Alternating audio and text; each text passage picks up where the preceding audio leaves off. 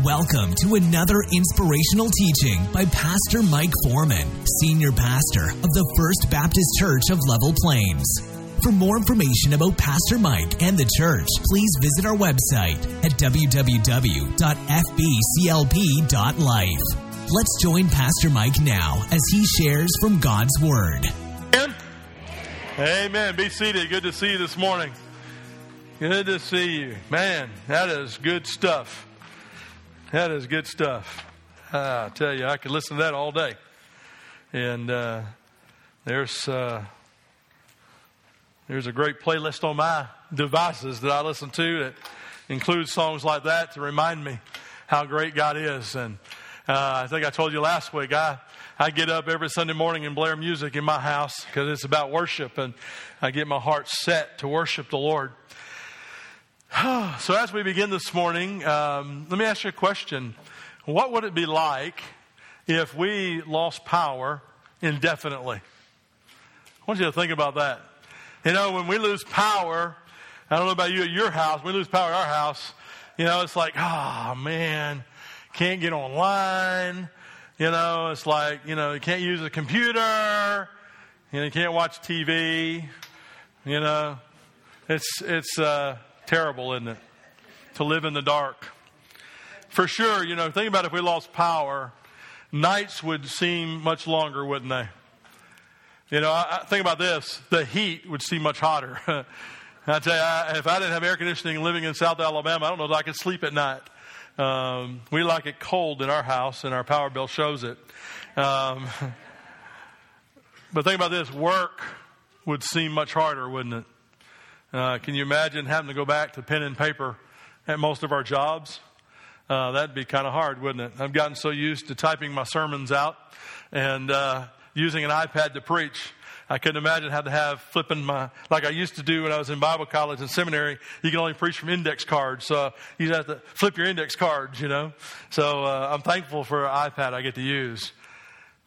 But the question I really want to ask this morning is not just what would it be like without power, but I wonder if you would begin in your mind to think right now, what it'd be like to have church without the Holy Spirit.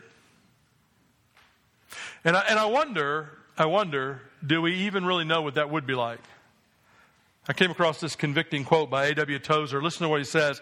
If the Holy Spirit was withdrawn from the church today, 95% of what we would do, or what would go on, he says, no one would ever know the difference. It's convicting. The flip side of that, he says, if the Holy Spirit had been withdrawn from the New Testament church, 95% of what they did would stop, and everybody would know the difference. That's convicting. You know why it's convicting? Because I've fallen into this. The modern church, you know what we're more concerned about? We're more concerned about filling pews than seeing that the men that sit on those pews are filled with the Holy Spirit. Wow. Think about that. We're more concerned about filling pews. So what happens is we get involved with church growth principles, and we look at what the world is doing. We try to mimic some of that in the church, and we forget the warning of Samuel Chadwick. Listen to what Samuel Chadwick said. He says, confusion and impotence are the inevitable results when the wisdom and resources of the world are substituted for the presence and power of the Spirit. Don't misunderstand where I'm going this morning, because we need to draw out church growth principles, but they need to be drawn from the Scripture.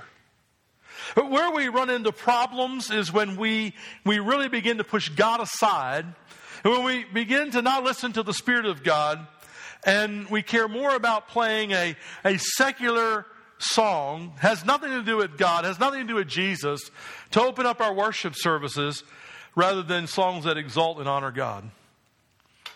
Oh yeah, there's churches that do it. There's churches that will open up a worship service with a song from AC/DC or other rock bands or other songs that are not Christian songs. And I got a problem with that.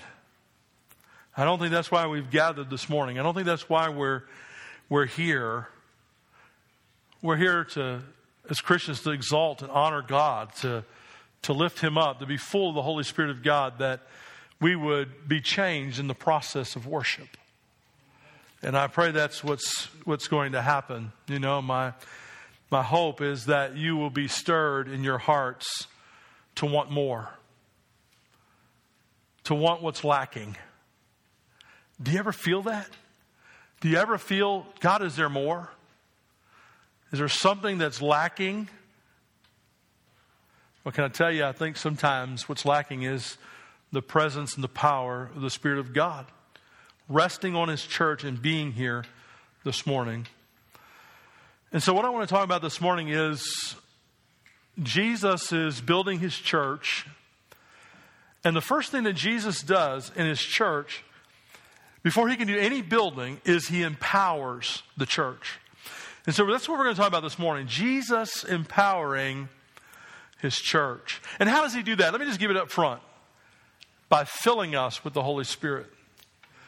But we don't really understand what that means.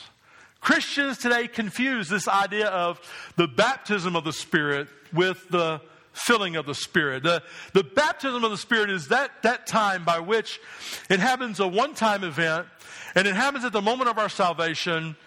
It is by which the Holy Spirit of God, what He does is He baptizes us, and really it's not even Him doing the baptizing. If you really understand the Scriptures in Mark 1:8, John the Baptist is speaking and he's saying that he's baptizing with water, but there's going to be this one who would come, and notice what he says in the screen there. He will baptize you with the Holy Spirit. So the Holy Spirit is not the water, but it's the Holy Spirit who baptizes us, and Jesus is the baptizing, or baptizer. He is the one who baptizes with the Holy Spirit. It's at the moment of our salvation, a one-time act. And what it does is, it is by which the Holy Spirit unites us to Jesus Christ and to His body, the church. One time, uniting us in Christ and His church. This, ladies and gentlemen, is what makes us one. The baptism of the Spirit. Paul sort of explains it for us in 1 Corinthians 12. Listen to his words. He says, "For as the body is one and has many members, but all the members of that one body, being many, are one body, so also is Christ." He goes on, "For by one Spirit," here it is, "we were all baptized," what? "Into one body, whether Jews or Greeks, slaves or free, and have all been made to drink into one Spirit." The baptism of the Spirit is by which He makes us part of Jesus and unites us to the body of Christ. You and I today, if we're believers in Jesus Christ, are one because of this baptism by which Jesus baptized us in the Spirit. Isn't that pretty awesome?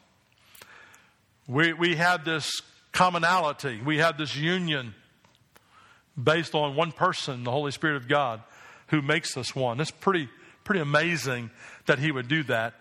And the thing about the baptism of the Spirit, we know it's not an ongoing command because we're never commanded to seek to be baptized in the Spirit. It is a sovereign work of God by which when He saves us, He baptizes us and makes us part of the body of Christ and part of one another. But the filling of the Spirit that I'm going to talk about this morning is a little different. The filling of the Spirit is much different in the sense that we are commanded to be filled with the Spirit. The filling of the Spirit is that by which, when you begin to think about the filling of the Spirit, and it is that by which the Holy Spirit controls us. Listen to what Paul says in Ephesians 5:18. He says, "And do not be drunk with wine, which is in excess or dissipation, but be filled with the Spirit." It's an ongoing process. The words that Paul is using is continue to be filled. It is that the process by which we constantly are seeking for the Holy Spirit to have control over our lives, to do something in and through us that only He can do, that we can't do on our own. Amen? To preach, to minister, to live a godly lifestyle. I cannot do it without the power of the Holy Spirit inside me, without Him filling me. And we know it's an ongoing work because what we see in the book of Acts as we read the book of Acts, as the church is beginning to grow, as Jesus is building the church, we see his apostles being filled with the Holy Spirit there at Pentecost, and Peter gets up and preaches, and then you switch over to chapter 3, you see again they're filled with the Spirit. You see chapter 4, again they're filled with the Spirit. You see chapter 5, again it says they're filled with the Spirit. Constantly, ongoing, the Spirit of God is filling his people in the book of Acts in order that they could grow this church that Jesus wants grown. It's an amazing story of how the Spirit of God is moving among God's people. And I long for that for us. I long for my own life, for God to fill me. My prayer has been for the past 2 days, and this morning, all morning, has been, God, so fill me with the Spirit. I want the Spirit of God to control me. And that's what Paul is saying. When someone is drunk, they're being controlled by alcohol. Paul says, don't be drunk. Be filled. Let the Spirit of God control you. I like the way John MacArthur explains this word control. Listen to what he says. He said, the Christian who is filled with the Holy Spirit, he says, can be compared to a glove. Until it is filled by a hand, a glove is powerless and useless. It is designed to do work, but it can do no work by itself. It works only as the hand controls and uses it. The gloves only work in the hands that work. The gloves only work in the hand's work. It does not ask the hand to give it an assignment and then try to complete the assignment without the hand. Isn't that powerful? We are a glove, and God wants us, and he has designed us to work. If you are saved this morning, if you are a born-again believer in Jesus Christ, Ephesians 2:10, we preached not long ago, reminds us we are created in Christ Jesus for good work. We are the glove. The Spirit of God is the hand. God, would you come into my life and control me? Would you do that so that I can minister, so that I can serve others, so that I can live a holy life that pleases you? Because without the Spirit, I'm nothing. I'm nothing. And so this morning, we want to talk about this empowerment that Jesus does for his church. And we see it in Acts chapter 1. And we're only going to have time to look at one verse this morning. But notice in the text, I want to read the whole context, and then I'll pick out the verse that we're going to preach today. But notice beginning in verse 1 of Acts 1. He said, the former account I made, O Theophilus, of all that Jesus began both to do and to teach, until the day in which he was taken up, that's the ascension, after he through the Holy Spirit had given commandments to the apostles whom he had chosen, to whom he also presented himself alive after his suffering by many infallible proofs. He says, being seen by them during 40 days and speaking of the things pertaining to the kingdom of God. He's setting up the story. It's Luke, and he's setting up the story for Theophilus. He's already given him the gospel of Luke. Now he's given him a historical account. After Jesus ascends, what then? Well, there's the church. Jesus is still moving. Jesus is still working. Jesus is still empowering his people. And he's doing that for the kingdom's sake. And so he's going to write to him an account of how Jesus is continuing to build his church. How Jesus is going to continue to move through his people. The baton has been passed to us. We are the ones who are now in the race. We're the ones that are supposed to be running and competing with the rules. And with the eyes on Jesus, amen, that we would win the race. And he says, this Jesus, who I told you in the Gospels was crucified, is he who is alive. And for 40 days, he spent time with his men. And in that time, he told them everything they needed to know. And he's going to empower them to accomplish what he's told them to do. And it's going to be 10 days later, we know Pentecost is going to come. And so here, Luke begins to give us an account, and he goes on in verse 4, and listen to what he says. And being assembled together with them, he commanded them not to depart from Jerusalem, but to wait for the promise of the Father, which he said, you have heard from me. That's the Holy Spirit going to come, John 16. He says, for John truly baptizes with water, but you shall be baptized with the Holy Spirit not many days from now. That is, the Holy Spirit was going to come, and he was going to unite them to Jesus Christ in all of his glory, and then he was going to unite them together as a body of Christ, and the Spirit of God would come and live and reside inside them. And he says, therefore, when they had come together, they asked him, saying, Lord, will you at this time restore the kingdom of Israel? Isn't that what we're always worried about? Jesus, when you coming? When are you going to set up your kingdom? When are you going to be here to come get me? We're preoccupied with that sometimes. And Jesus says to them, and it is not for you to know times and seasons which the Father has put in his own authority, but you shall receive power when the Holy Spirit has come upon you, and you shall be witnesses to me in Jerusalem, Judea, Samaria, and the rest of the world. So notice as Jesus is beginning to build his church, the very first thing that he does in the first half of verse 8 is this. He gives them power. We cannot grow the church with man-made principles. Let me tell you what God is looking for in a church. He's not looking for more education. He doesn't need a PhD standing behind the pulpit to preach. After all, the greatest message ever preached, the most fire that was ever caught, was through men who were fishermen, non-professionals, not clergy. God doesn't need smarter men. God doesn't need better methods. We don't think that we can outsmart God. We can have our own method thing. We're going to outsmart God. We're going to make the church grow because we got these man-made principles and we're smarter than God. And so this is what we're going to do. No, that's not what God needs. We don't need more church growth principles. We don't need more evangelism training. No, I submit to you, the power of my message today is this. The church needs Holy Spirit power.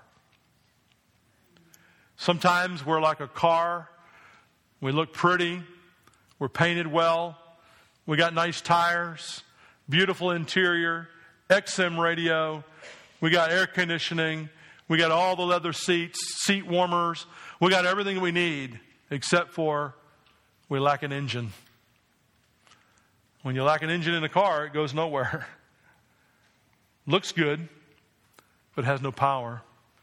Sometimes the church is that way. We look good. We look at churches and they're growing. There's a lot of people coming. And we think, well, they got a lot of people coming. It must be a Holy Ghost on fire revival church. No, not necessarily. I'll submit to you that I think as time grows, as the days grow longer, and Jesus is soon to come, I promise you, the church is going to decline. It's not going to grow.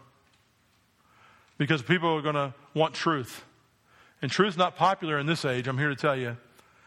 Nobody wants truth. What they want is to be told they look good, they feel good, you're beautiful, your best life is now. That's what they want. But I'm here to tell you right now, if you're not Spirit-filled, if you're not controlled by the Holy Spirit of God, I don't care what you have, you're not going to accomplish anything for Him. Nothing good is going to come. Because the Holy Spirit, listen to me, the Holy Spirit is what gives us our authority. The Holy Spirit is what gives us our power. And the Holy Spirit is what gives us the ability to accomplish anything for the Lord. And what I want to do is I want to just talk about 3 things this morning, and then I'll be done, I promise. 3 things that the Holy Spirit does in us and through us as a church. And I pray that your desire is to say, God, at the end of the service, that your prayer to God would be, God, fill me with the Holy Spirit. So what does He give us the power and the authority and the ability to do? First of all, to be witnesses. That's the whole priority of the church. Did you catch it in Acts 1:8? Jesus said, but you shall receive power when the Holy Spirit has come upon you, and you shall be my witnesses. What is the priority of the church? The priority of the church is not to come together, eat peanuts, and have a good time. Now that's good to do, and we ought to do that because it builds fellowship. It builds continuity. It helps us to be brothers and sisters in Christ. But the priority of the church is to tell the blessed good news of Jesus Christ. To tell people that Yes, you're lost in sin, but there's a Savior who saves. And He's full of grace and He's full of mercy. He's full of love and full of compassion. And if you will but surrender your life to Him, He will redeem you and save you and make you part of His family. That's the good news. And that's the priority, not only of the church, that's the priority of every believer in Jesus Christ, is to share the good news. Look at Peter. Peter was this guy who was afraid. They confronted Peter. Aren't you one of them? No, not me. Aren't you one of them? Come on now, I have no association with him. Aren't you one of them? Bleep, bleep, bleep, bleep. I'm not part of him. And he cusses and he denies Jesus to save his own skin. The Holy Spirit of God fills him at Pentecost. And they said, oh, those guys are drunk. And Peter stands up and he preaches one of the most powerful gospel messages ever preached to a Jewish nation. And 3,000 people get saved. Was he shrinking back when he preached Jesus? No. Why? Because he was full of the Holy Spirit.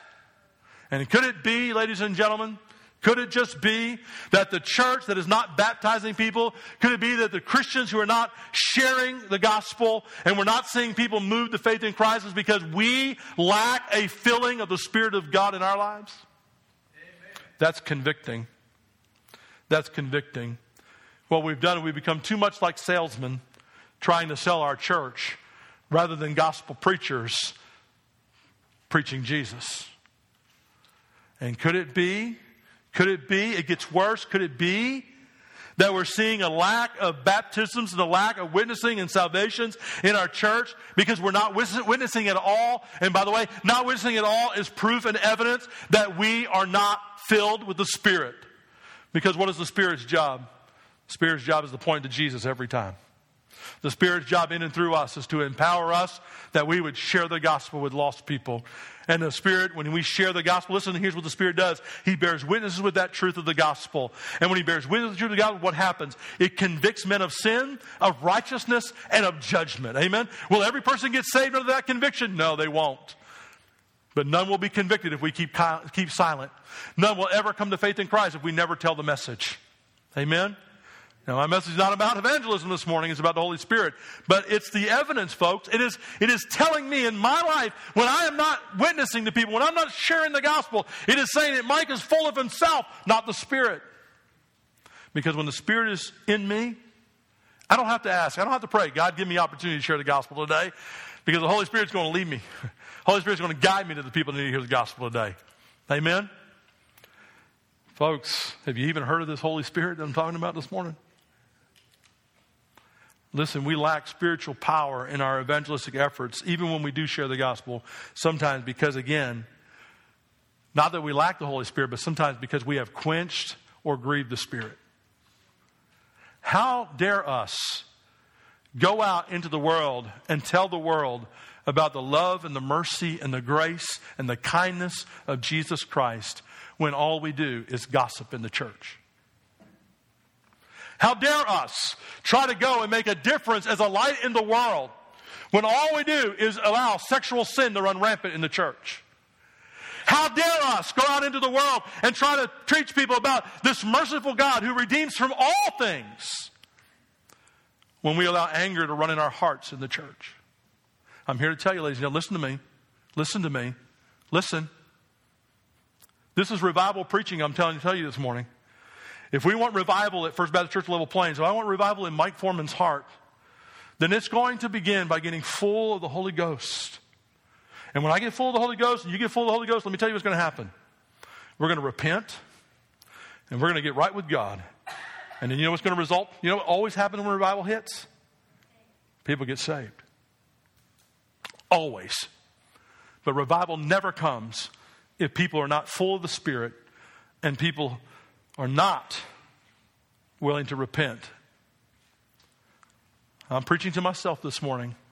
I've looked in the mirror long and hard this week. Don't think that the last week and this week's messages are easy. They're not easy. It's not like I go here, I hope they heard that today. No, I'm saying, God, speak to me.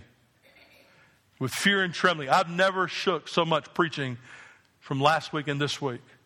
I told Tim last week when I was so exhausted last week. I knew it was a hard message. I was so exhausted. I'm so exhausted now. I'm shaking. Lord, please do something in my life. I want to be like what Paul says. I don't want to have preached to others and then find that I've run in vain myself. See, what we do is we quench and we grieve the Spirit. What's the difference? Well, when we grieve the Spirit, that's when we fall into sin. When we fall into sin, we grieve the Spirit. Paul says in Ephesians 4:30, do not grieve the Holy Spirit of God, by whom you were sealed for the day of redemption. What is he saying there? If you go and read the context of chapter 5, right before that, chapter 4, right before that, you'll find out that it's sin. When we sin, we grieve the Spirit. That is, we break his heart. Because what does sin do? Sin breaks the heart of God. God delivered us from sin. God delivered us from being slaves to sin. And now he wants you and I to live sin-free. Now, that doesn't mean it's always going to be the case. Paul said in Romans 7, why is the very things I wish to do, I don't do. The very things I hate, I find myself doing. There is a struggle in our flesh. So there are going to be times where we're going to sin. We'll never reach perfection until we get to heaven. But listen, that's no excuse for me to sin. Amen? That doesn't mean I can just go run out there and go, well, I can't help myself. I'm in the flesh. No, dummy. You can help yourself. Amen? You really can. I can decide on my diet that I'm in. I can decide I'm going to go and I'm going to eat a large pizza because that's what I want. I want a large pizza. I can say, I just can't control myself. Yes, you can. Don't go to the pizza parlor. Amen? That's what we call it at home, by the way, is a pizza parlor. New York. So we grieve the Holy Spirit by our sin. And we think our private sins never hurt anyone. Oh, my friend, the Holy Spirit is grieved. The heart of God is grieved when you and I fall into sin. And that ought to make sin even uglier. But not only do we quench or grieve the Spirit, but we quench the Spirit. Now, when we talk about this quenching of the Spirit, it's best understood in 1 Thessalonians 5:19. Listen what it says. Do not quench the Spirit. The word again means stop quenching the Spirit. It's like don't ever quench the Spirit. You don't want to live in a perpetual state of quenching the Spirit. There's going to be times it's going to happen because you're going to fall into sin. But we shouldn't quench the Spirit. That word quench, here's what it means. It has the idea of smothering out or the idea of stifling the power of something. So here's what it is. When you and I are grieving the Spirit, he's crying, he's saddened. When we quench the Spirit, we're putting a wet blanket over a fire that wants to consume us and use us. And so we're stifling the work of the Holy Spirit in our lives. And that's why we have ineffective preaching. That's why we have ineffective Sunday school lessons. That's why we have ineffective evangelism, is because what we've done is by our sin, by our lack of obedience, we have grieved the Spirit of God, but then most importantly, we've quenched his work in our life. You with me? I know I have in my times. The Holy Spirit of God's not going to use preachers that are in sin. And I don't care how small the sin may be, he's not going to use you. And he's not going to use believers. He's not going to use you. And what happens is the Holy Spirit of God in your life keeps you from being effective in ministry. But here's the other thing. You become ineffective in your spiritual growth. You don't grow in Christ anymore. Why? Because the Holy Spirit is the one who enables us. He's the one that equips us to grow in Christ. Remember, he's the one that brings back to remembrance all that Jesus taught us. He's the one that comforts us. He's the one who guides us. He, the Holy Spirit, is the one who does his work in and through us. And if we quench him, then we're doomed to be ineffective. And unfortunately, I think many of us find ourselves there. And we're asking God to do something different today. We're asking God to fill us with the Spirit. Because remember, it's by his authority, it's by his power, and by his ability that I can be the witness I need to be. But listen, secondly, that I can serve Jesus like I need to serve Jesus. I don't know about you, I want to serve the King of Kings and the Lord of Lords. I want to be his slave. I want to do what he wants me to do. And remember I said, according to Ephesians 2:10, we're already created for good works. God has already got the works prepared. It's a sovereign plan of God. When he saved you, he already had a path, a plan. He already had works for you to do. Now, some of those works are common to all of us, right? Evangelism, participating in the body of Christ. We all have those common works. But then there may be some specifics. God called me out of the body to be the spiritual leader, the pastor. I didn't ask for that. He decided that's what he wanted to do. Ask my brother. There's better jobs out there sometimes, isn't there? It's a great responsibility to stand up and preach and to lead people spiritually. You don't ever want to be the blind leading the blind. Amen? And so the Holy Spirit, He helps us to be empowered and enabled in order that I may serve Christ. And how do I best serve Christ? Listen, I best serve Christ when I'm serving others. Amen? It's simple. Marina, I was out working in the yard. And by the way, all those who drive past my house and you saw my crazy bushes that were, overgrown and looking pretty bad, you'll probably be pleased as you ride by. They're boxed out now. They look like boxwoods, and they're all boxed out. And I worked on that all day. But I was thirsty, and so I knocked on the door and asked Marina if she'd give me some water. I didn't want to go in her house dirty. So she come to the door, and she's like, I don't know if I ought to give this to you or not. I'm like, well, Jesus said, if you give a cup of cold water in His name, you've done it to Him. That's how I serve Jesus. I give a cup of cold water in Jesus' name. Amen. I reach out to people. I love people. Listen, serving Jesus is about serving others. It's about people. Don't ever forget that. Serving Jesus is never about being on a platform. Serving Jesus is never about me. It should never be about you. Serving Jesus should always be about Him and others. And so we ought to serve Jesus. And without the Holy Spirit, without the Holy Spirit, I'll get that out of control, and it'll become about me. And then what will happen? I'll do those works according to 1 Corinthians 3. I'll do those works that are wood, hay, and stubble, and it'll get burned up at Judgment Day. And I'll regret the loss of reward. But when I serve Jesus by serving others, then I can do those works that are gold and silver and precious metals that will survive the judgment fire, and I'll have reward. That's pretty simple, isn't it? It's not complicated. So the Holy Spirit helps us to witness. He helps us to be servants for Jesus. And then lastly, the Holy Spirit, not only does He give us that authority and power and the ability to do those two things, but lastly, and I've already been mentioned, I won't preach long, and that is to grow spiritually, to be spiritually mature. Do you desire in your life to have less fear, more joy? Do you desire to be less afraid of people and more in love with Jesus? Do you desire to experience more of the love of Christ than you've ever experienced in your life? Then you have to be full of the Spirit. Without it, you're not going to experience those things. Because it's the Holy Spirit who grows us. We never will be spiritually mature without His aid. So what does He do? How does He help us grow? Let me give you 4 things. And you're going to write these verses on the side of your margin because I don't have time to read all these verses. And I'm not going to, but there's a list for you. Study them. Those 5 things. Let me just give them to you. First of all, He enables me to pray. He enables me to pray. Thank you, Holy Spirit, that you're in my prayers. As a matter of fact, He's so much in my prayers, the Bible says that He prays for me with utterance beyond words. He helps me to understand the Bible. Aren't you glad He helps us to understand the Word of God? John 16, Jesus said He'll bring to remembrance all things that I've taught you. He's also the one who illuminates the truth of the Bible as we go through.